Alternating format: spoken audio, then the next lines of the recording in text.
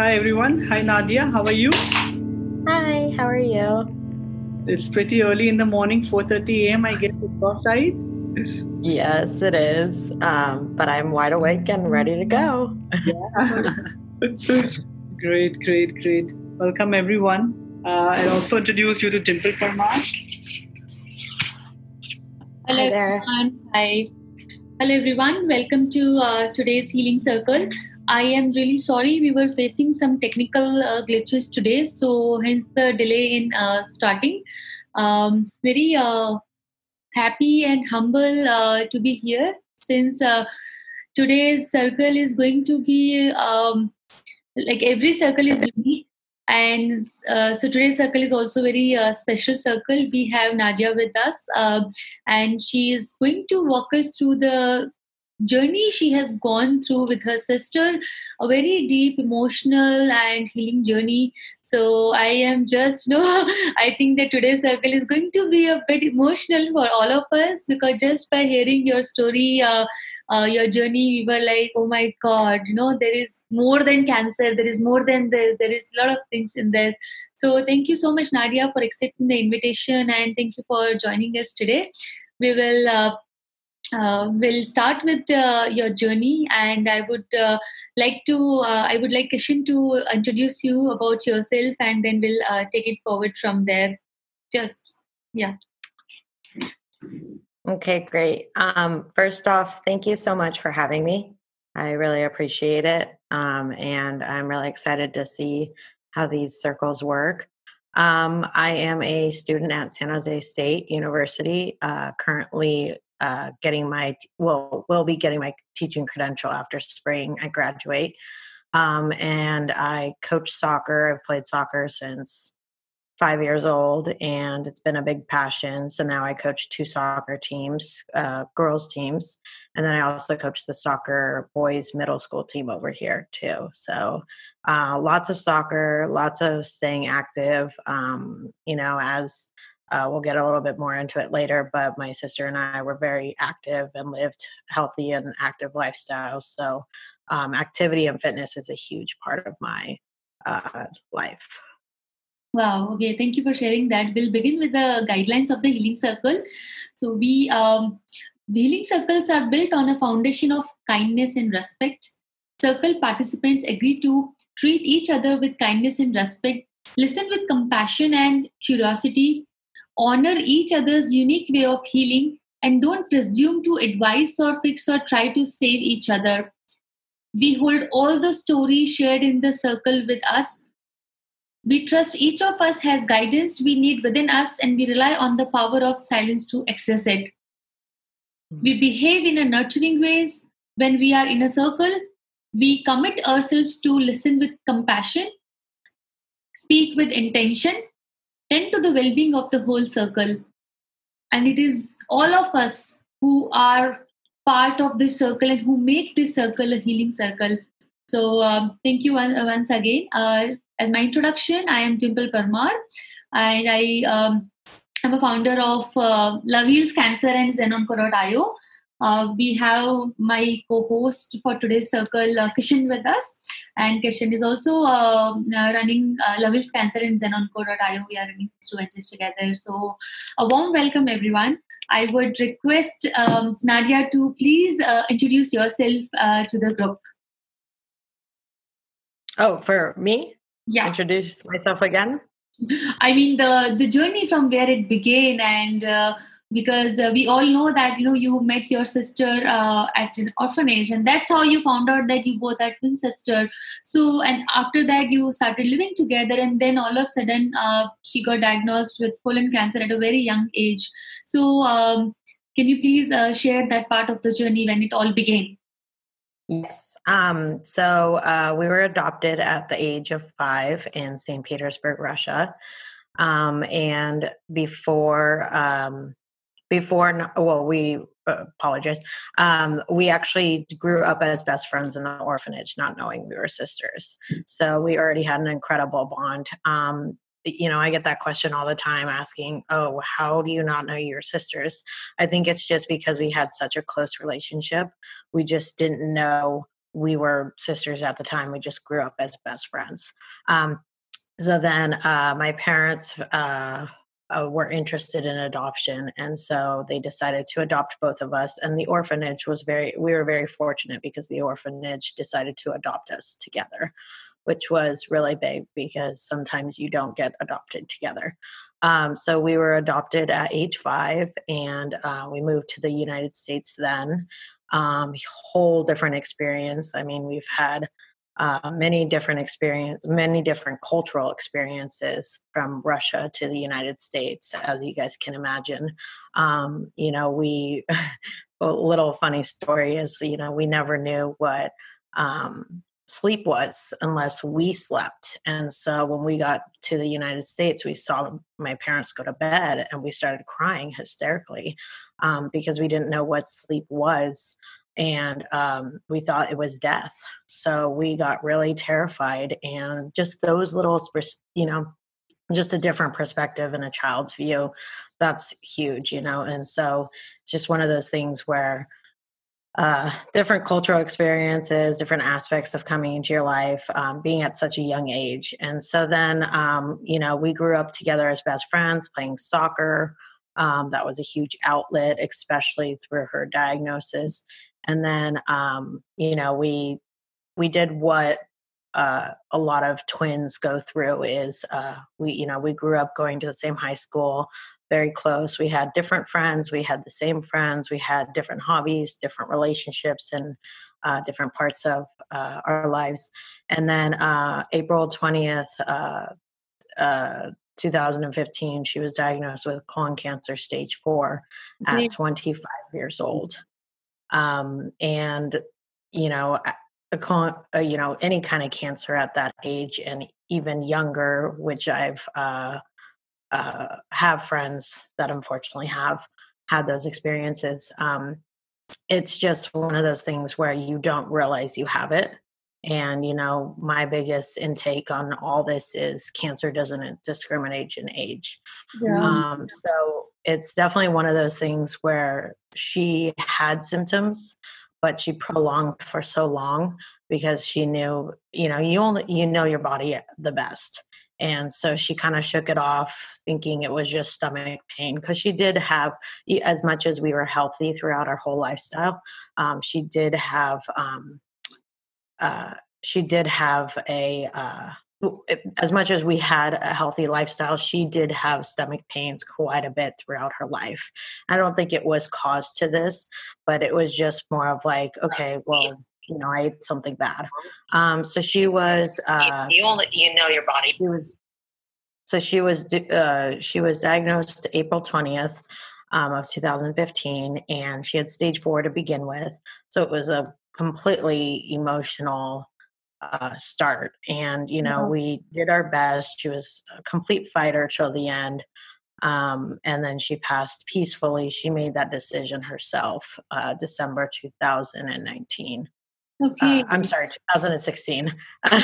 Yeah, that's okay. So when she was diagnosed, did she have any symptoms before the diagnosis, which we by chance ignored? Yes. So she had the common symptoms for colon cancer is bloating, blood in stool, stomach pains, and weight loss. And she had almost all 4 to begin with. But again, she shook it off to begin with. And it wasn't necessarily that she wanted to come in. My parents were actually in Europe when it happened. And so we were home by ourselves, and, she wasn't feeling good. And she kind of kept us away from a lot of people. And she told one of her best friends. And then the moment that we went in and got tests for her done, she found out that she had cancer. So it was definitely a few months before that it happened. And, and of course, if you continue to wait, it's not as good. And stage 4 colon cancer is, if you can't catch it at a good stage, it's very unfortunate sometimes. I've seen a lot of people recover, but I've also seen a lot of people not, because it's a really tough cancer to battle. It is. And that reminds me of my late husband who had colon cancer. And we have a very similar journey where Nitesh was diagnosed with colon cancer 3C at the age of 25. Wow. Yeah. So he had standard treatment for 1 year. His symptoms were, before he was diagnosed, as you rightly said, he had weight loss, he had severe constipation, he had severe back pain, and he would, feel like bloating and not eating. He ignored it for 3 months because, as young people, we feel that maybe our lifestyle is like that. He was in the tremendous stress also. I'm not sure if your sister had that, but Nitesh was in under big stress for 4 or 5 months, and then he was diagnosed with cancer. So he did not sleep well for months, and then because of the stress and the work he was surrounded by, and then he started developing these symptoms which he ignored.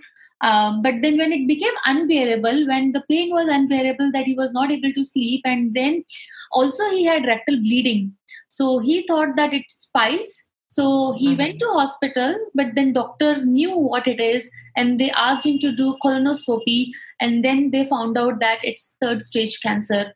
So very unfortunate, especially when young people, they get diagnosed with cancer such as colon cancer. It's really difficult to cure.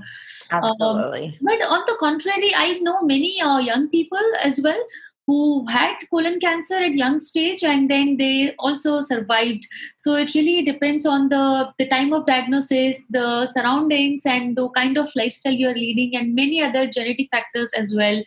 I'm really sorry to hear about your sister, and I just pray that other people who are going through the similar journey gets all the support and the right guidance at the right time. And we all youngsters, we should not ignore our health and really look at the symptoms if there is any, and then meet the doctor, or take the actions at the right time, then before it's too late. Because we always say that prevention is better than cure, but what if there is no cure? So yeah, absolutely. Yeah. And going back to kind of what you said, it is really a cancer that I think I wrote in my book that statistically you are supposed to be getting checked for colonoscopies about 50. It's now dropped down to 40, either 40 to 45. Yeah. Right. And it's increasing in young quite a bit. And so it's a very unfortunate cancer to have. However, with the technology we have these days, you can, if they do see a polyp, you can get it removed, and that, other cancers don't have that technology to show that you have, the pre-cancer. Yeah. So that's really, really fortunate. So Nadia, when she was diagnosed with this, and I'm pardon me and feel free to ignore my questions, or stop me right there if it is getting emotional, if you're not able to talk about it. So I totally understand this. So when she was diagnosed with this, how did you and your family took this this diagnosis and the big shock of the entire cancer journey? Because I'm sure nobody's prepared for cancer. We don't know how to take actions, we all learn it from the scratch. So how did you take the trauma of initial diagnosis? Everyone's journey is different. And because my sister and I were so close to each other, I think we really we didn't stop life. I actually continued to work. I continued to have a normalcy, which I think is really, really big, because with the event that happened in a saddening situation, I wasn't stopping my life for my sister's health, and she wouldn't have wanted that for me either. And it's kind of interesting because we had a relationship where we never wanted to see each other upset, and so a lot of the phone calls, a lot of the communication that we had through each other was actually through text, text, email, phone call, Facebook, because we didn't want to physically see each other at our worst. And I truly believe in twin empathy. I really think that really is something that twins go through. And, I always wanted to see her at her best. So even though it was sometimes hard at home to see her at her worst, I was always there for her. I was always, helping with meal plans, taking her places. And the other thing too is she never defined she never let cancer discriminate her, because the thing is she lived life to the fullest. I mean, there was one day where she was going through chemo and she played 8 games of soccer within a week. And Oh my yes, it was goodness. too much. Wow. But Yeah. I mean, that is our passion. That was our outlet. That was something we could cope through together. Even when she couldn't cope through it, she was there watching me play. So we had just an incredible bond. And I think that's what really helped us stick together no matter what the results were. I actually, it was, at first, it was very shocking, obviously. And it still hasn't processed to me. It wasn't at that stage where she had something wrong. And given the fact that my mom, her parents passed away with cancer when I was younger, Okay. as much as we're adopted, cancer runs a lot in our family. And my mom, when she was going through this, she had a completely different perspective than me, because she knew she had the experience behind her. So with me going into this new, I was there for her. I made, we had a shower card for her. We have a soccer community out here with Brandy Chastain. She's a former national soccer player, very famous. She came over. We've had a relationship with her since we were 5, going to her camps and stuff. And when she found out, it hit the big soccer community. So we're very well known. She was very well known here, and we're very well known here. I'm very unfortunate for that, because it wasn't just our family being able to cope with this. It Yeah. was also, a community behind us. And of course, all of my family members, my mom, my dad, and my sister, we went to counseling as normal. And it's nice to go to counseling. And if anyone ever needs to go to counseling, it's great because, you love your parents and you love your family, but they know you and they will tell you what you want to hear. And if you go to someone that you don't know, someone, that keeps things confidential and between you and doesn't judge you, it's easier to have an outlet like that. And so I think I think that's something that's very, a lot of people don't realize, sometimes you get scared to go to a counselor, but it really does heal you inside. So I Yeah. think that's a big part of our Yeah. coping mechanisms. And very important thing you mentioned here, which also, and I'm wondering why did not I think about this before? You mentioned that it's totally okay to visit a counselor and you have your family with you, but then they know you and they know what you want to hear. So it's important that you visit a counselor. So thank you for sharing that insight. We have, Absolutely. yeah, we have someone with us by the name Oppo A5 who wants to ask question. So you may ask your question. Unmute yourself and ask the question, or you can also write your questions, or not just questions, but anything you want to share from your journey. You can unmute yourself and share it, because we would love to hear from everybody's experiences. Like me and Nadia, we are sharing our experiences. Feel free to share yours as well. Please unmute yourself and then share it. Thank you. Yeah, even Nadia, to us, when we got to know the diagnosis, initially it was 3rd stage. And as youngsters who are studying, and also we had our startups, we took this diagnosis very normal. As in, it's okay, we'll go through the treatment and it will be over soon in 1 year. So we did not know that after 1 year, the dark clouds which are coming to catch us. So after the diagnosis, the treatment got over, and like today the treatment got over, and tomorrow he was diagnosed with last stage cancer with multiple tumors throughout the body.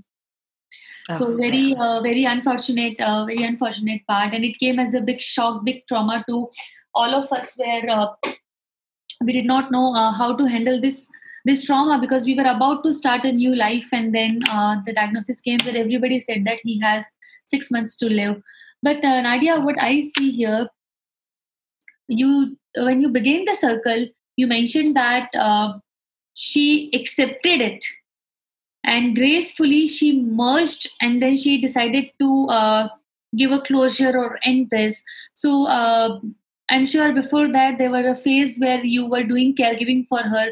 So can you please share your insights it doesn't have to be like the positive or happy always. I'm sure what caregivers go through. I was a caregiver once, so I can totally understand it. So can you please share what it was like being a caregiver to your young sister? Yeah. So a couple of things. Being a caregiver, sometimes they're very overlooked because it is about the patient. However, the caregiver needs to have the care for themselves and the time for themselves because they are caring for one. So I do think strongly sometimes caregivers are overlooked. And I think that's the reason why my story is so impactful is because it's a caregiver's experience. And I just think that um, going through as a caregiver than the patient, of course, there were multiple aspects that we had, multiple perspectives we had. Um, I felt horrible that this happened to my sister. I always thought, why not me? It's just one of those things where you feel so hopeful or hopeless and you can't help them because watching someone in that much pain, even though they hide it so well, you still going back to twin empathy, how they feel just because you have that bond and that relationship with them. So I think the biggest thing about it is having someone else go through it, where when you love someone so much, you feel that you want to take that. I know it sounds very emotional and sounds a little corny, but it's true. You don't ever want something to happen to them with Yeah, the ones that you love.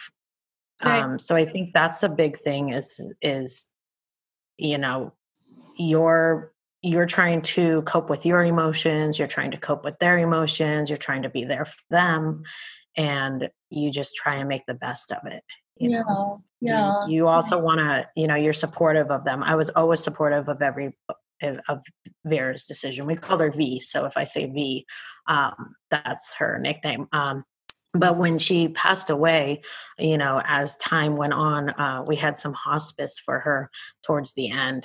She passed away 4 days after Christmas. So we knew it was pretty, the doctors never knew how long she had to live. I never knew, and my mom had her perspective on this because, again, she's been through a lot of this experience herself. So she knew that as soon as she saw her getting in pretty bad shape, she knew it was pretty time. And I'm over here kind of being positive. Of course, I want to be, but also not know as much as not know the experience behind it as much. So I'm just helping and supporting her. So when she peacefully, what I mean by she told the doctors, she told her, our parents to walk outside of the room. I was, of course, coaching at the time and nannying. I was nannying for a family. And she went to the doctors and she said, Mom, Dad, can you please leave the room? And that was when she told the doctors, I want to stop chemo. This is ruining my body. It's time. And so we got that decision, or we made, she made that decision on herself, on her own. We completely supported her. Of course, like you never want the outcome that we got, but knowing that she's at peace is just amazing, Yeah. especially with the journey that we went through. So you never want this outcome, of course, like I mentioned, but you have to be able to support one another and you have to put yourself in your shoes and in her shoes and think of what you would want at that time. So when she decided that, we knew it was time because she was one of those girls that she was determined all the time to make sure, in a soccer game, I'm going to get to that goal. I'm going to get to that goal. I'm never going to give up. And so if she ever gave up in life, it was for the very little things. And having her know that her time was up was a big thing. It wasn't that she wanted to give up, but it was just one of those things where that's how hard it was on her, knowing that it was time. And so we supported her as much as possible. And Yeah. that was, yeah.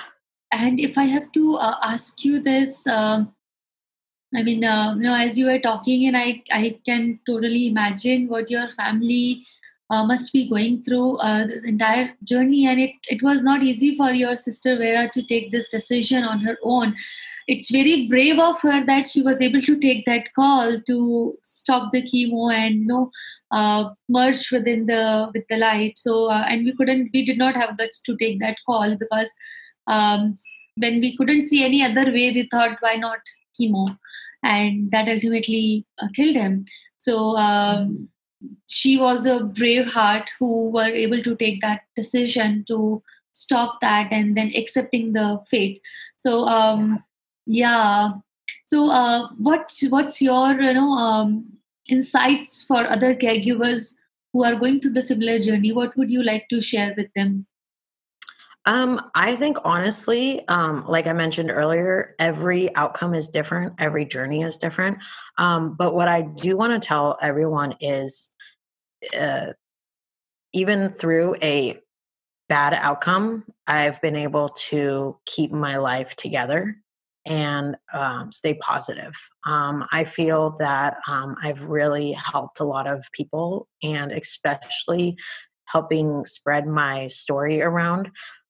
Given the fact that she was so young, if I can save one person's life, that helps, because people just don't understand that colon cancer is in the young. And I just feel that when if you can make a impact in one person's life, to have them go get checked. I've actually had friends that have reached out to me and said, wow, you saved my life, because I had no idea that I had colon cancer, and I went to go get checked because you told me about all the symptoms. And for me, that's just amazing. And even though I've had a rough situation that turned into something absolutely saddening, I do feel that it has impacted many, many people in a positive way. So I definitely think that even through rough times, you can get through them. I also think that you are not alone. For any caregiver out there, for any cancer patient survivor, you are not alone. There is a whole community behind you Yeah. that is there to support you, guide you for anything that you need. So I just think that for people that do go through this, it is something that um, can be dealt with in ways where you cannot even imagine. And I think you can get more positivity out of it, no matter what the outcome is. Right. Okay, that's very well said. It's the positivity and the optimism with the hope that one day it will all be fine, and that one ray of hope keeps us going, motivating, and giving strength to walk on this path. Yeah, Take care of absolutely. yourself, to take care of the person who is having cancer, and to take care of the entire family and the other things. So yeah. So when Vera was going through the journey, and she said that she doesn't want to take chemotherapy and she wants to end this, right? So when she took this Mhm. decision, what was your say on that? But were you Um, fearful that if you stop it, it might spread, or you should not stop your chemotherapy, or anything? Honestly, when you go through one of these things, it's so up and down throughout the whole entire journey. And it's like a fast car. It's like it never stops, and like you're just going, going, going. And you're like, okay, it's almost like you have to just go with it. But when she told us, it was kind of like, okay, I need to prepare myself mentally. I wasn't really mentally preparing myself how I'm going to live life without her, because I didn't think it was real. You really don't. Uh, it's a very it's a very hard thing to explain. Um, Not that I don't want to. It's very hard to put into words. The experience behind it all is just, you don't realize how life is so precious until someone is gone that you love. And when she made that decision to let her self go, we supported her, and I had multiple talks with her before she passed. And I think she was holding on for us. And it is true. I don't know if some of you guys have heard this before, but the closest ones to you, they will never pass away by you. And so actually I was with her for the last 24 hours other than sleep. But her room is right next to my room. And so she was at home at this time. And the last 24 hours I was with her, and I just needed a 5-minute break, like absolutely just 5 minutes. I was like, okay. So I walked into the living room, laid on the couch, took a deep breath. My mom was in with her, and my dad was actually outside planning some things with family. And my dad gets a text message and he walks in and he goes, Nadia, Vera passed away. And I was like, oh my gosh. And the crazy part is like, as much as I would want her, or I would want to be with her when she passed, when she took her last breath, I'm glad I didn't, because that's not the last thing I wanted to see of her. My last memory was with her, was holding her hand and saying, it's time to go. Like, you can go. I love you so much. And I know, again, that is very emotional to say, very emotional to share. But it is reality. And I think that probably would have been, or that is better for me to remember than being able to see her breathe one last time, And so it's just one of those things where it comes so fast. She was, I believe she was on hospice for about 4 or 5 days. So it wasn't too long, because she lived for 8 months with cancer. So it was pretty bad to begin with, but the chemo wasn't working, then it was working, and then her body was just shutting down from it, because she was getting so much of it. And unfortunately, chemo does affect, of course it affects you, but it affects you in different ways, and it changes your body. Like, it's not you. And I remember Christmas morning, we have all these traditions that we had, especially Christmas time. We came around Christmas time, so that's our favorite holiday. So we have these good memories, and now we have these memories that we need to be able to cope with and adjust to. But I remember Christmas morning, she was lying on the couch and she couldn't even open presents. And we were to the point where it was like, all right, this is reality. We're going to give her as much comfort. We're going to give her as much support. We're going to tell her how much we love her 24/7. But whatever happens, happens. And again, as hard it is to have not a sister anymore, it's amazing to feel that she's okay. Thank you. Thank you for sharing that, Nadia. And will take a minute of silence to just absorb uh, what you have just shared, and pray for your sister and Nitesh, that they both are happy, they both are okay and at peace out there. We'll just take a minute of break.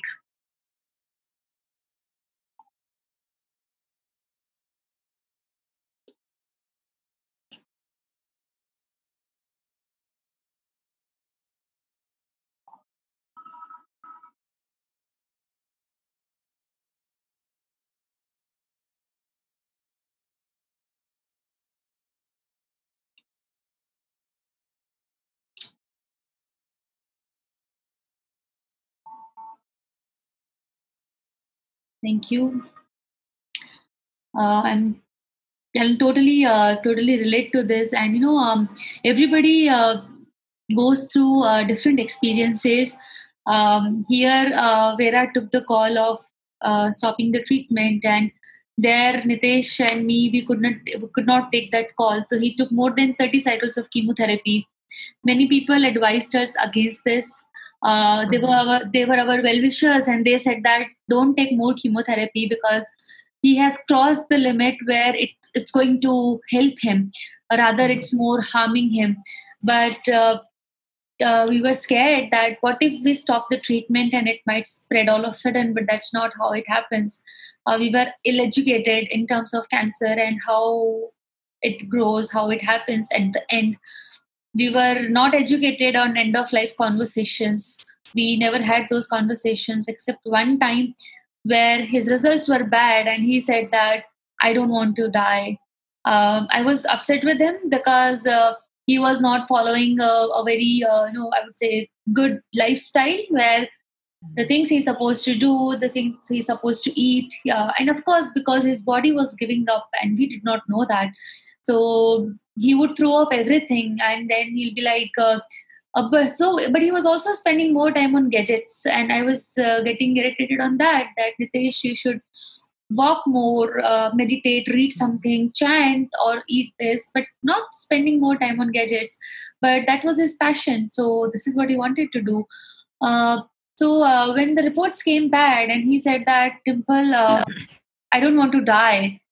And I remember we were sitting in the park in California, and we just received the reports. And this is the first and last time I heard from him about death, because we never had those conversations. We never accepted that you are dying in 3 months, you are dying in 2 months. Rather, while doctors were giving us constant reminder that he has 3 months left, and he would only ask doctor, how much time do I have?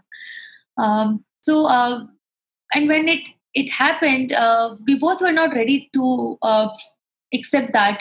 And I remember that when one night he was sleeping, but he was not able to sleep. So he was like lying down, and because his lungs were choking.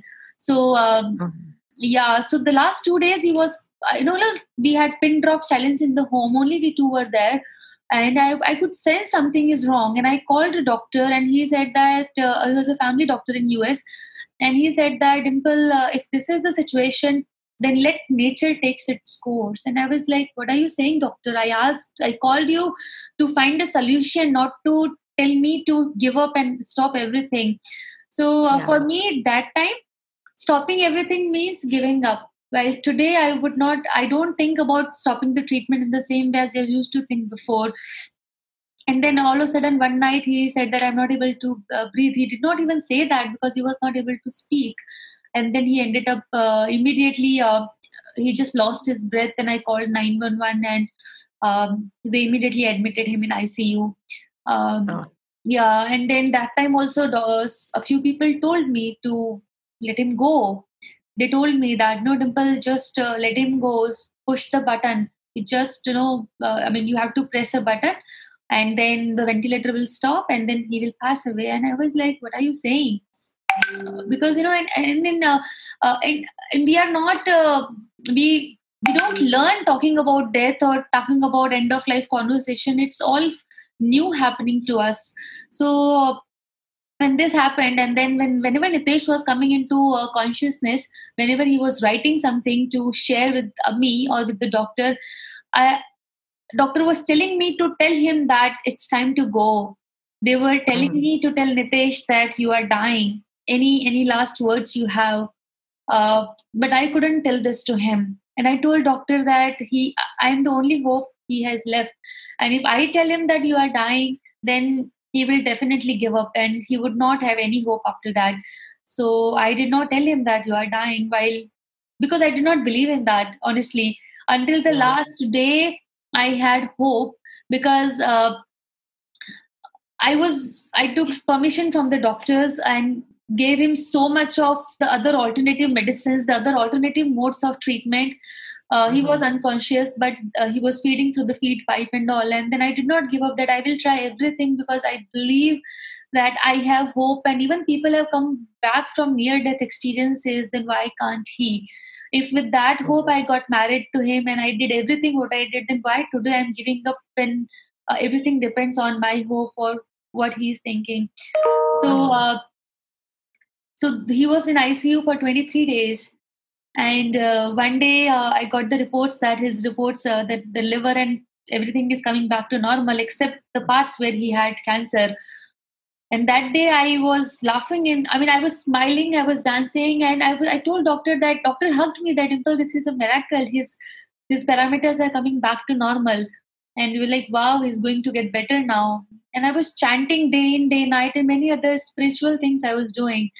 But unfortunately, after 2 days of that day, when his reports were good, because of some manual intervention from the doctor, his heart stopped.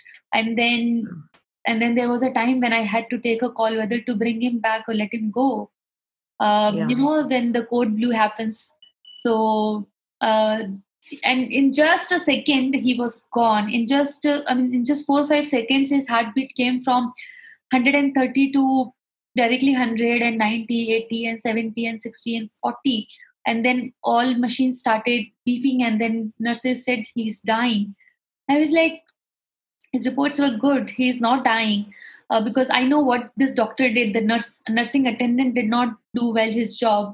And then they said he's gone already. And I could see that straight line of his heartbeat. But then I had a few seconds to decide whether to bring him back through CPR and other practices to resuscitate him, or he's just gone. And in that moment, I was not able, because I had just few seconds to decide, and I did not see that coming. So I told doctors that bring him back. They all advised me against it, but I was like, his reports were good, and that's the hope I have. That's the only hope I have, because his reports are good. They did code blue. They did bring him back, but the way they brought him back, I couldn't see that. I was cursing myself. That day, I cried a lot. After his death, I did not cry that much compared to the day I did this to him. And I was like, no, am I hurting him? Am I helping him? His parents were not there when when his heart stopped beating, because it all happened all of a sudden. Usually there is a pattern, first BP comes down, your other parameters come down, but in his case it was matter of seconds. And then I decided to bring him back. He did come back, but the process was not good. I would not put again anybody in that situation, because we never had those end of life conversations. I don't know how he wanted to die. We all know how to live well, but we don't know how to die well, because we don't talk about it. Yeah. And I simply don't know what he wanted to do. He came back. Anyway, he had 2 pipes in his mouth, and then after that there were 3 pipes. I was like, what kind of life is that? What kind of state he is in? I was not able to decide on anything. But since that day when his heart stopped, and I told God that now my prayers are changing. All this while I prayed that he recovers and bring back to normalcy. But now I'm saying that he lives in peace and comfort wherever he is, be it here, be it there. And the 14th March 2018 was the day when he took his last breath in the morning at 10 a.m.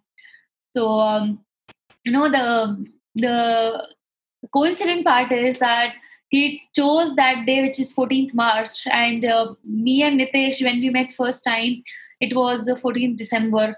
When we went on a first date, it was 14th August. When we there was Valentine's Day, when he got placement, some companies was 14th date. So and then when we got married, it was 14th August.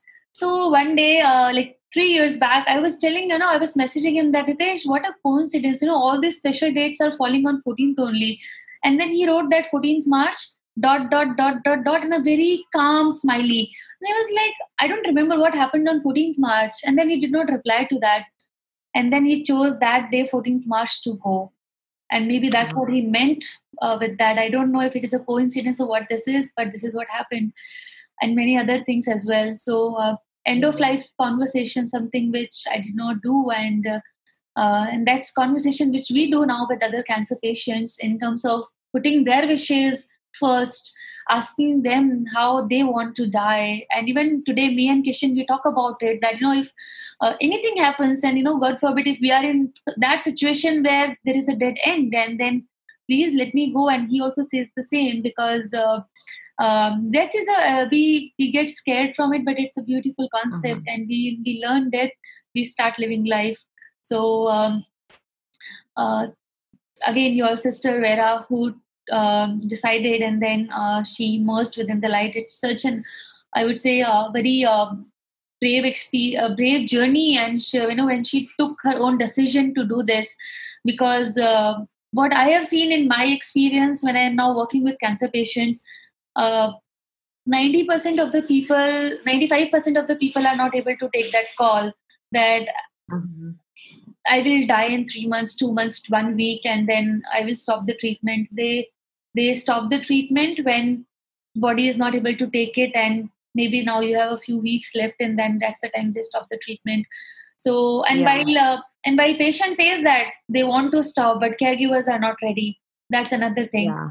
So, Well, what you mentioned there that really like lit up my eyes were, you don't realize how strong cancer patients can be. yeah, And I think that's what really tests them. And, everyone's different, but like for caregivers, sometimes that person. So you're like, oh, I don't know if she can take that. But wow, you surprised me because you could. Because she went through it. She, her mentality the first few months were like, I got this, like, I'm going to beat this. Probably because she didn't experience it enough, not know behind it, the knowledge. But the fact that, like, even though she maybe knew that, she would probably still take it as a positive fight. And I think that's the biggest thing. It's just so unfortunate for people to have cancer, but I yeah, do think strongly that a lot of people that do take this journey, they are very positive. And I think that really helps us today with the word cancer. Is it's such an ugly word, but there are so many people that are so positive throughout their yeah. journeys. That's what helps us. Definitely. Yeah. And there are many people who are listening to this conversations, who are watching us. We would also invite them also in some time to share their experiences. They are cancer conquerors. They have gone through the journey, survived it. I would say conquered it, not just survived it. So, and also, and I'm sure that now when I think about Nitesh or this entire experience with cancer, I get a sense of satisfaction, a proud feeling of what I did for him or what you did for your sister, how you stood with herself to take care of her. And after that, the book which you wrote in her memory and the many other things as a patient advocate you are doing for other cancer patients. I feel that, cancer comes in our life. Maybe we are directly affected by it or indirectly. It teaches us the most important life lessons. Mhm. It Yeah, gives us a absolutely. purpose. So want to hear from you, what's your purpose, what was your inner calling with this entire experience? I think my purpose in life is just to, my sister always said, there are no bad days, there are just bad moments. And I live through that every day because I know I'm very fortunate with the life that I have. I'm healthy. I get to play sports. I go to school, I have an education, and it could be worse, So it's just one of those things where, as much as cancer has affected me in multiple ways, and, including other family members, you just can't take life for granted. And going through one of these things really reassures that, definitely. Yeah, right. So this book which you wrote in your sister's memory and your experiences, Mhm. can you please walk us through that? Yes. So it's funny because my friends were always telling me, you should write a book because your life is so interesting. And I just said, why? Like, I don't know what I would write about. But the more I grew up, a lot of people were like, wow, it's not just the cancer journey. Your life is like, the punchline is when we were adopted, not knowing we were best friends. We were sisters at the time. We grew up as best friends. And it's just crazy because being able to write this book is almost like a coping mechanism. It lets me heal in some ways. And, I have it with me right now. So if anyone wants to buy it, half the proceeds go to American Cancer Society. You Wonderful. can get it on Amazon Books. It's called Finding Faith and Hope.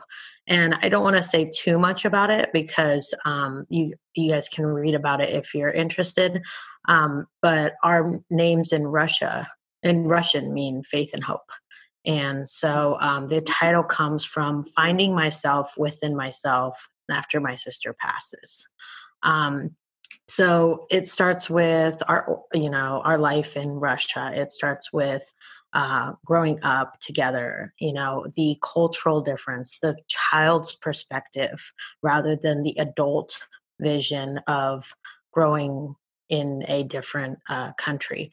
And so then it talks about our high school, it talks about our soccer relationship, it talks about twin empathy. And then at the end, it talks about a caregiver's perspective as in the, I think it's the post chapters. And then it also talks about what I'm doing in my life now. I've been able to cope cope in many ways from this because I've been able to share my story. And I think sharing a story like this one, it's so unique and so inspiring, I say. And I just feel that if I, again, going back to kind of what I said earlier, is if I can make a difference in someone's life, that helps me. And I think a lot of people can't share their story. I'm very fortunate that I'm able to share my story. So it just seemed fitting. My friend and I kind of over Facebook one day, I just said, how do you write a book? And I just opened up a Word doc and I started writing all my thoughts, what I would put in it. It took about 4 months to write. It's a very small memoir.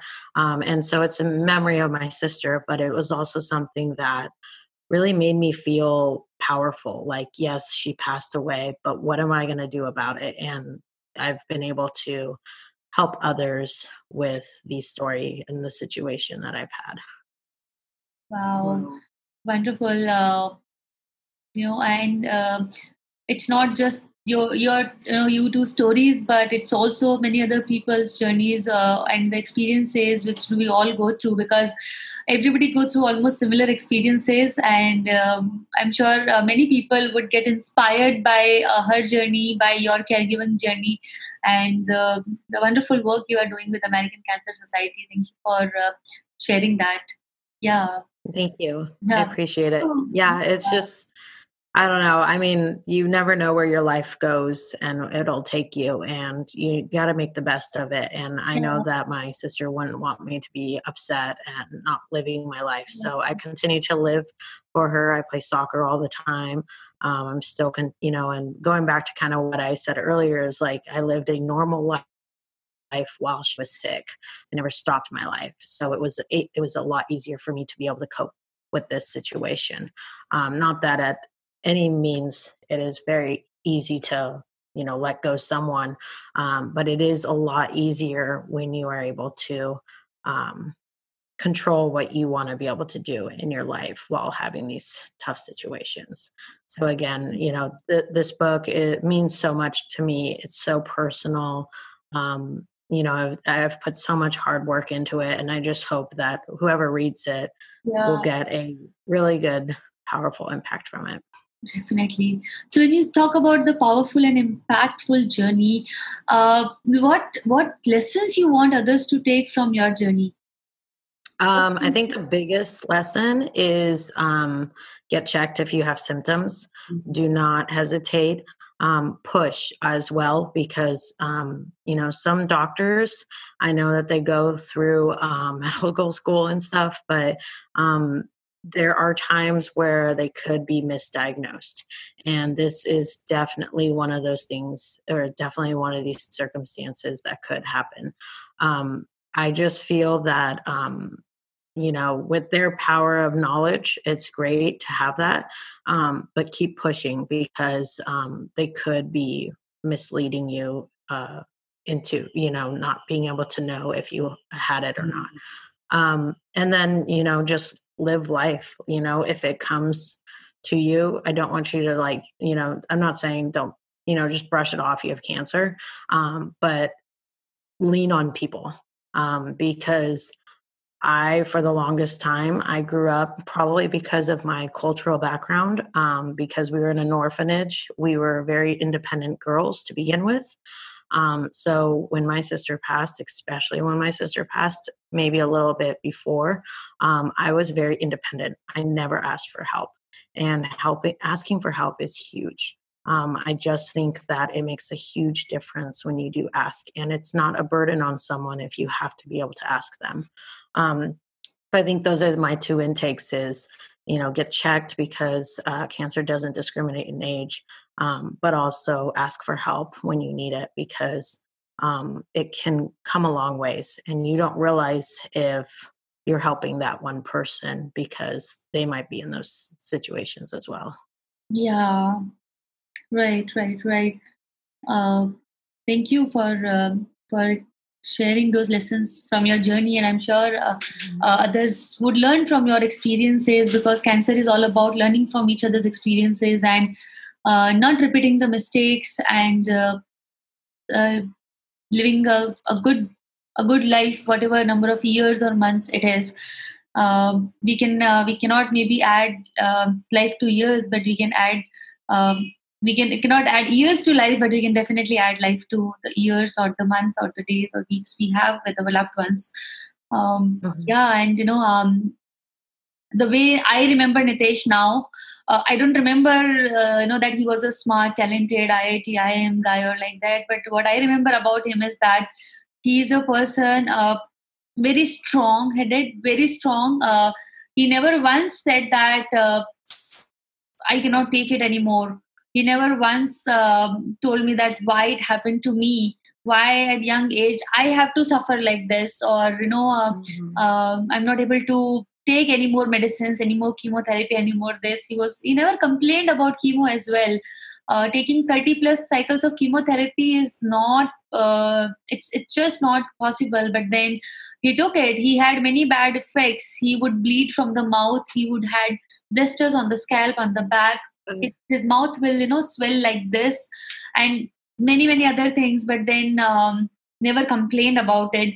Today if I get fever, if I get right now I'm having a mouth ulcer. So if I have just this much of thing, and I'm like, oh, I'm not able to eat, I'm not able to sleep, I'm not able to drink water because I have mouth ulcer.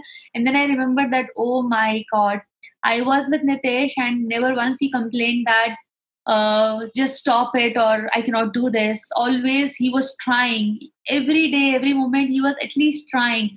So that's the way I remember about him, that he wanted to, at the end, he was a pure transformed soul who wanted to do something good for other cancer patients. And whenever I think about him in this way, you see the smile which comes on my face, that yes, cancer is a part of it was a part of the journey, and we did not ask for it, but it came. When it came, we accepted it. We tried to do our best. We tried to do every possible thing in this world to save him. But at the end, you don't get to choose when you want to go. It's whenever your time comes, you have to go. But and that's where I remember a very beautiful quote which I mostly say. It doesn't matter how many years you live, but what matters is how well you live in those years. So the way he lived in those years, it was just beautiful. And even he was at peace during last few days. The only memorable month which I have with him, like the beautiful, happy, and memorable month, is the last month before he passed away, because that was the time when he was in his good full spirits. He would be inviting his friends from Colorado and other places that let's please come and visit me, and he would not play as an actively play, but at least he would get engaged in the conversations and all. He would feel like celebrating Valentine's Day, the 14th February, and 19th February he was in ICU.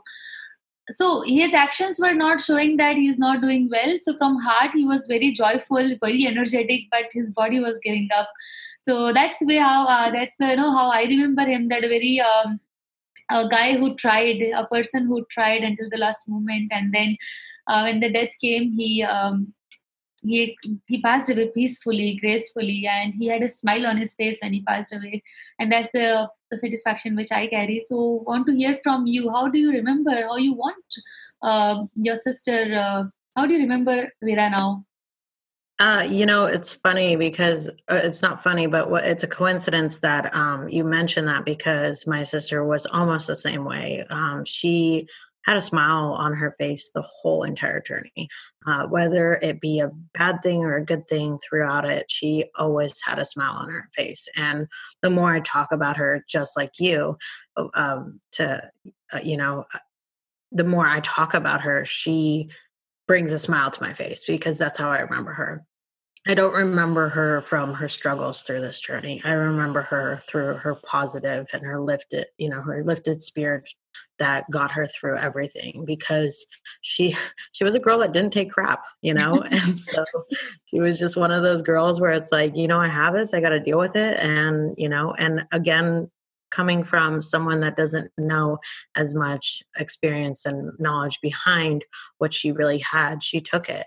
I think it may have been different, but I don't think it would have been that different that much. And she just had a positive mindset the whole time. I remember our last happy moment, it was our birthday.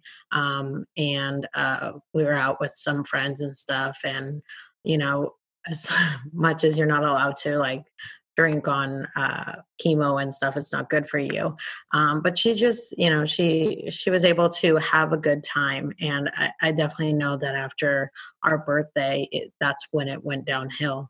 But it was really nice to know probably from the 8 months that she lived, as much as she had ups and downs between the 8 months. She, about 6 months in, she probably actually had a pretty good, Okay, yeah. cancer journey. Even Nitesh lived for 8 months after fourth stage diagnosis. Exactly. Yeah, no, I mean, we were blessed. I mean, as much as we wanted her to continue to live and stuff, I think I don't want to. I don't want to say it official or say it as much as I think I know, but I think the doctors did say it was only 3 months. So she did live more than she was expected to be. Yeah. And so having those 8 months were amazing, rather than, you have cancer, you're going to pass away in a week. Yeah. So it was just very fortunate with how much time we definitely had with her. Yeah. Yeah. And and that I think I would ask this question to you for yourself, and then I would speak names one by one, and I would request everybody to take participation in the conversation. So my question is, when we die, when I die, when you die, how you want people to remember you, how you want to be remembered? Yeah, I've actually thought of that before. Not dying, but being able to figure out how people remembered me. And it's kind of interesting, because when some close friend of mine or my family member dies, you always think about the good, the bad, what they did well, and I think that's exactly how I'm going to feel is, I do feel like, given my circumstances, I do feel like a lot of people are going to think, she was very lifted, especially continuing to inspire people. But I don't do this for myself, or I do this for myself. I don't do it for fame. I don't do it for success. I don't do it to get the goals and stuff. I do it for myself to be able to cope in ways that many people cannot be able to imagine. So I just feel like, I don't know what people would really say. I do feel like it would be a little bit uplifting and positive.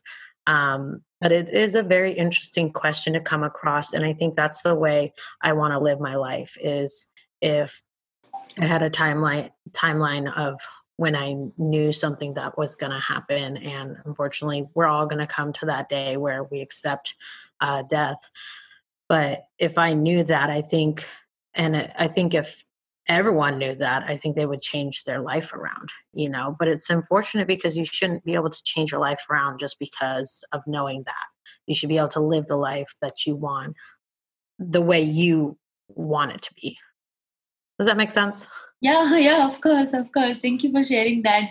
And next, I would ask Kishan, how you want people to remember you. Very difficult question, to be honest. Never thought about it. And I think somebody who was happy, always had a smile on his face, positive, took things in the right, positive manner. And I think this is how I will want to be remembered. Not by credentials or by what I have achieved or not achieved, or successes or failures, because those keep changing. But maybe the fact, or maybe maybe these are the things that I would like to be remembered for. Wow. I can definitely vouch for this is the way he's living his life currently. So Oh. Yeah. So next we request Kavita Auntie. Thank you for joining us. Hi. Hello. Hi, Nadia, especially to you. This is after what I've heard, and it's my first sitting here, and very emotional at the moment. But where my death is concerned, I would.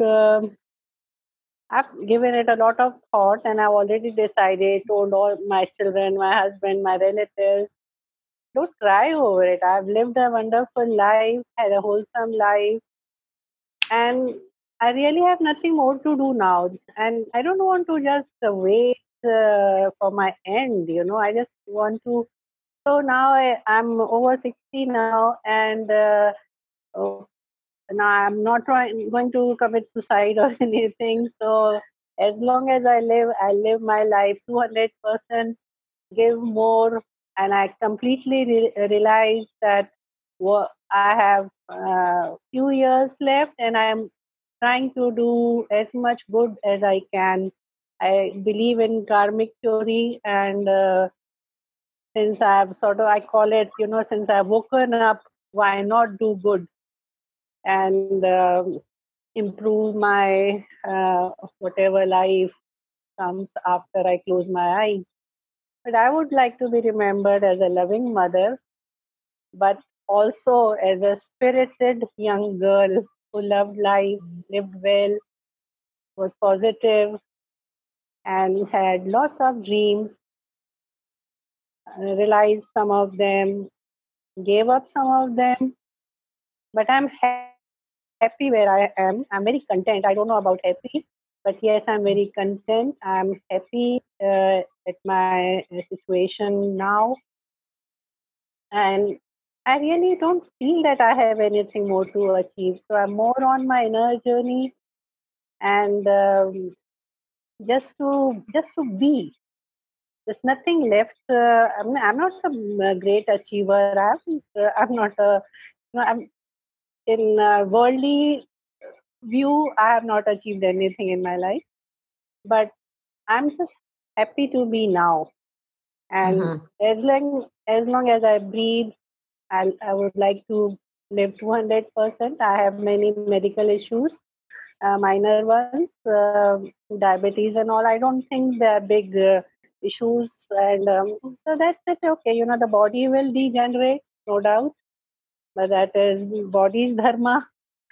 But the spirit still soars high, and I would like to be remembered as a positive, happy little girl. Beautiful. Wow. Lovely, Auntie. It felt like, listening to you more and more and more. Thank you. We'll just take a minute of break to absorb what Auntie has just shared. She is not mother to only 2 or 3 kids. She's mother to hundreds and thousands of kids, to us as well, and all of us. She's I'm just blessed to know her, to have her in our lives. Thank you, Auntie. Thank you for joining us and blessing us with your presence. Thank you for sharing your experience. God bless you all. Be happy. Thank you. You too. Let's just take a minute of break.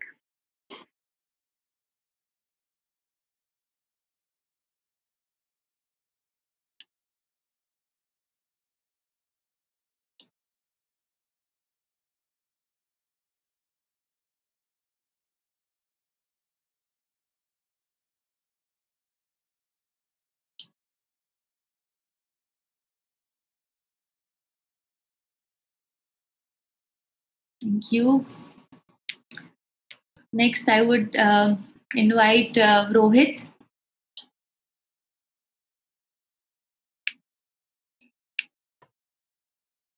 Hi, Rohit. Can you please share how you want people to remember you, and also request you to share a bit of your journey as well? Yeah. Hi, Nadia and Dimple. We can't see you. Please show us your face. We want to see you.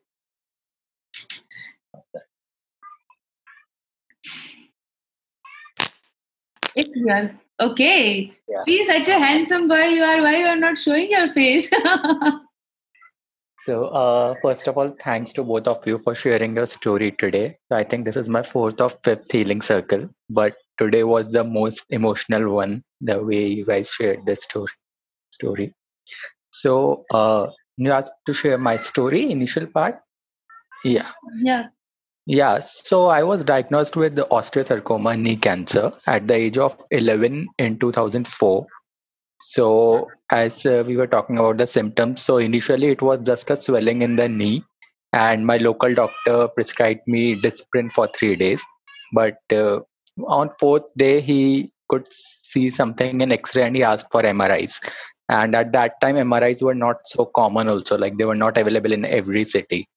So it was thankfully to that local doctor who was able to diagnose something at very starting stage, and he prescribed this. So after that, I underwent 9 chemotherapy cycles and a knee replacement surgery at Tata Memorial. And I think it took around 1 year. So that was the mostly thing. And yeah, when you in the session said that prevention is better than cure, and what if there's no cure? But at the same time, I also feel what if there's no prevention? So if we just remove some type of cancers related to tobacco and all, most of the cancers they don't have any specific causes. We can say lifestyle causes, but we don't say that to a child, suppose who is just 1 year old or a 2 year old when they are diagnosed with cancer today. They have not done any such kind of lifestyle that they are diagnosed with that. So that's the thing that I was just going through. And when you ask like how would you like people to remember you, so I would like to say that if we can do something good for people before leaving. Yesterday, even whenever I go for my checkup at Tata Memorial, I see so many people outside hospitals. They don't know the direction where they have to go. And so yesterday, last time only when I went and I was standing in the queue, and one old lady came and she had a 2,000 rupees note in her hand, and she said that मेरा cancer बहुत तेजी से बढ़ रहा है, तो आप please मेरे को आगे जाने दो. तो this is the story. From one side we all are able to connect because we all are linked to cancer in some or the other way, but in this way there will be other things also in which people are suffering or anything like that. So we can do something for people. So that's the thing. Yeah. Thank you. Thank you for Rohit and Nadia. I was saying that there are many brave hearts here in this circle. Rohit is one of them. Yeah, he is inspiring many other people with his journey, and I would share his journey also with you in the email. Thank you, Rohit. Absolutely. Thank you, Rohit. Thank you. Thank you. I would request Atulji to share.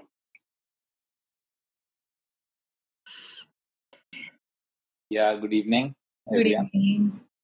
It's quite like I'm not like able to come back from what Nadia has shared.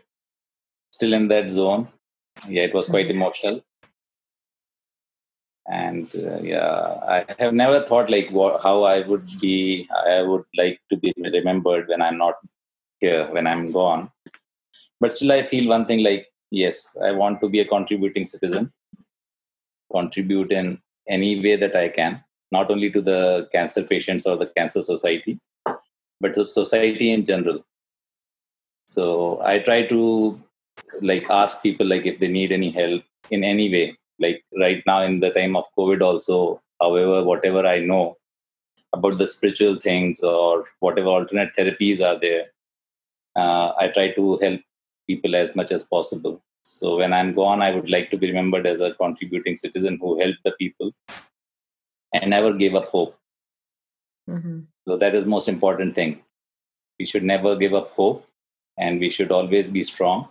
Yeah, that is what I would like people to remember me for. Yeah.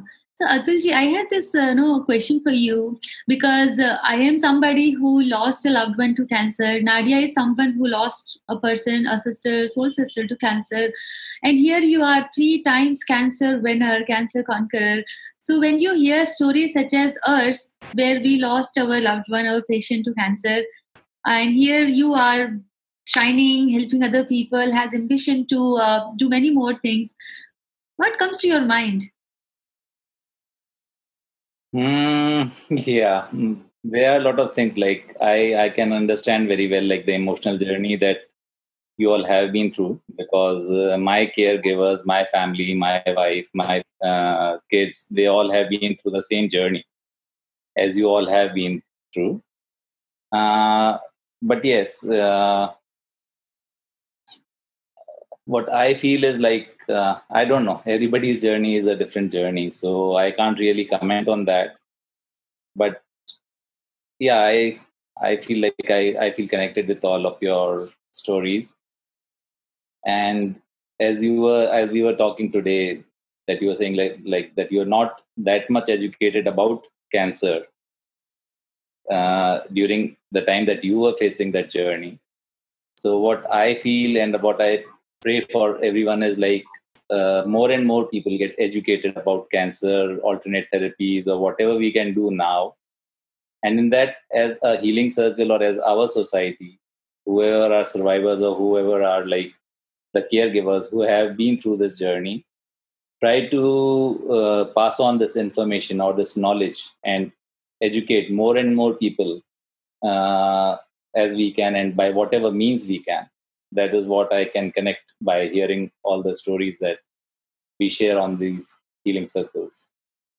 Yeah, thank you, and very well said. Education and empowering people before they are diagnosed, so that they don't get diagnosed with the diseases, and after they are diagnosed, so that they can take care of themselves in a better way and taking right decisions at the right time. As Nadia shared, uh, takeaways from the journey are not ignoring signs and symptoms, because it can really cost you your life. It costed Natesh his life, it costed Vera her life. So, very important lessons, and education and empowerment is another thing. So, and we have KPED India with us, who is doing wonderful work in cancer prevention and screening side. So they have worked with I would say lakhs and millions of people on the screening, early detection, so that even if you know you have cancer, you detect it early, so that you can improve your chances of survival, because early detection is the cure. If it's initial stage 1 and 2, it's very much curable and you can lead a normal life. And if it's and also the cost of treatment is very low if it's detected early. So thank you, KPED, for joining us and also doing the wonderful work in the field of cancer, and now the COVID, helping corona affected patients or helping other people who are in the affected regions, for doing what you do. Thank you so much. Next, I would request Divya Sharma. Thank you for joining us today, and please share how you want people to remember you, since you also have gone through a very deep healing journey, and your story always inspires me. So, yes, Divya. So, I actually never thought about... Can't see you. Thank you. So, I actually never thought about it, how I want to be remembered. But as I think of it now, I think like I want to be remembered as a happy soul who never gave up even after seeing death so closely, not once but 3 times, and who always believed in giving and giving. Wow. Thank you. And Divya is a wonderful, she writes beautiful poems. Divya, would you like to share something here? If you remember any of your latest work? अभी तो जो मैंने हिंदी में लिखा था वो तो Okay. कर लिया खुद को तैयार मैंने, पता है सफर बहुत लंबा है, सीख लिया चलना अकेली ही मैंने, कोई आने वाला नहीं साथ मेरे, मुश्किल दौर आया है नसीब में मेरे, आया है तो गुजर भी जाएगा, रखना पड़ेगा भरोसा खुद पर मुझे, संभलना पड़ेगा खुद ही मुझे, कह दो कोई इस खुदा से जाके, ना ले इतने इम्तिहान मेरे, थक कर उसे ही लिखनी पड़ेगी खुशियां नसीब में मेरे. Wow, wonderful, wonderful. Nadia, I will try to translate it for you. She spoke so well and so fast. No worries. Would you like to help me here? So Divya mentioned a very beautiful poem where she says that the journey is long, the journey is tough. But at the same time, God, if you're giving me so many troubles, you will have to take out the time to write the good stars in my story. Because I will fare well. And after faring well, I will get all the happiness that I want, more than the troubles that you've given me. So very beautiful poem, that's Divya. nice. I hope I have done a little bit of justice to summarize it. Yeah. Wonderful. May I request Shilpa ji to share your Shilpa ji?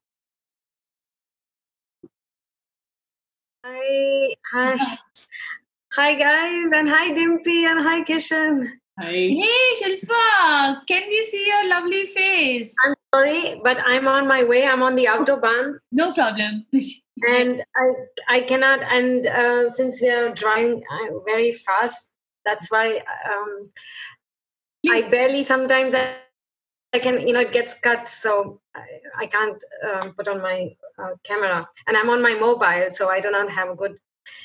But first of all, Dimple, it's so nice to see that you're doing all this. And I wanted to get in touch with you yesterday, especially because of this special day for you, which was yesterday, that started your journey.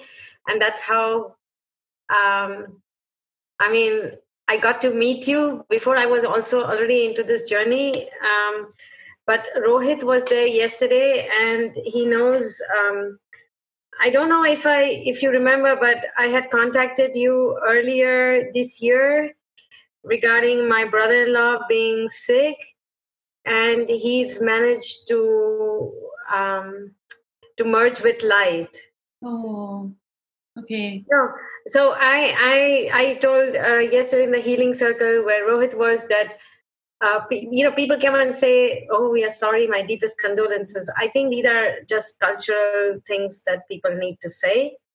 But actually, I am really grateful that he did not have to suffer that long, and I have so much to learn from him. I'll just share with you one little thing which I shared yesterday in the healing circle too. I went and he passed away on Friday night, so Saturday early morning. No, it was Thursday night. I'm not sure. Yeah, Thursday night. Sorry, Thursday night. Yeah. Friday early morning, right. So I went to visit him on Wednesday. And I asked him, Peter, so how are you, Peter? And Peter said, except for the difficulty that I have in breathing, that he had breathing difficulty because the water was in his lungs. Otherwise, I have nothing to complain about. I mean, come on, we could see that he had difficulty, but he always said this, there's nothing to complain about. So, so one thing I would like to be remembered as not a complainer, nothing to complain about. Yeah. Sorry, I just put away my phone. And there I also thought a great question, because that helps me to see where I'm going in my life right now. And I usually tell, being a yoga therapist, I tell my patients, they should make their life movie now, being aware and making each and every scene that they want to have in their movie. But even this, how would you like to be remembered? I think that's one step further, And I've been thinking about it since you asked me. And I said, I really wish that I would be remembered as a loving, caring person. And Dimple, you are my really... the hero, you have given me so much love, and a loving person. And I just want people to remember me as my message is, all that you have to do in life is to breathe and to smile. Oh. I like that. That's really sweet. And thank you, Nadia. I could not join you earlier, but Nadia, I'm so proud of you. So proud of you that you come here to share the story. To even though I myself haven't gone through it much, but it inspires me. It gives me hope. It encourages me to do work in this field. I wanted to do it, Dimple, but now I think I should really get into it. Thank you very much, guys. I'm sorry, but I have to. I'll have to go now. Yeah. Thank you for joining, Shilpa. Love you. Thank you. Yeah. Take care and big hugs to all of you. Big hugs. Big hugs. Kudos. Bye. Bye. Thank you. Wonderful way. And Shilpa has her own deep journey. She is going through tough times, but I'm sure she'll pass through it. May I request Prakash ji? I think his speaker is not there, so he won't be able to speak. Vijay ji, can I request you to share?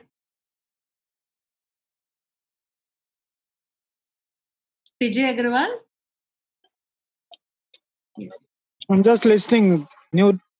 Joined newly. Thank you. Would you like to share how you want people to remember you when you leave this physical world?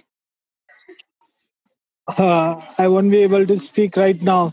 Give me some time. No worries, no problem. Thank you. So, thank you. And beautiful experiences from everyone. Before even we began the circle, me and Kishan was talking that it's going to be a very deep circle because we are talking about the experiences and especially experience of loss. So if I have to say how I want people to remember me when I die, I want people to remember me as someone who cared and someone who tried.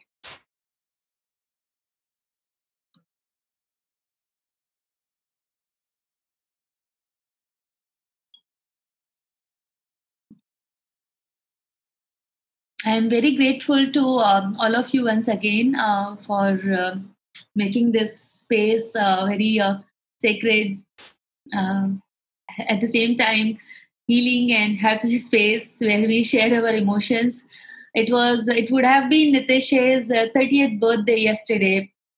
It was 27th June, and I got to spend only one birthday with him, which was his 27th birthday. And then before his next birthday, he was not there. But blessed to have all of you in our lives. So, and a special thanks to Nadia for sharing your wonderful journey of caregiving, of what it means to be a caregiver for a person. And there are difficult decisions which we have to take.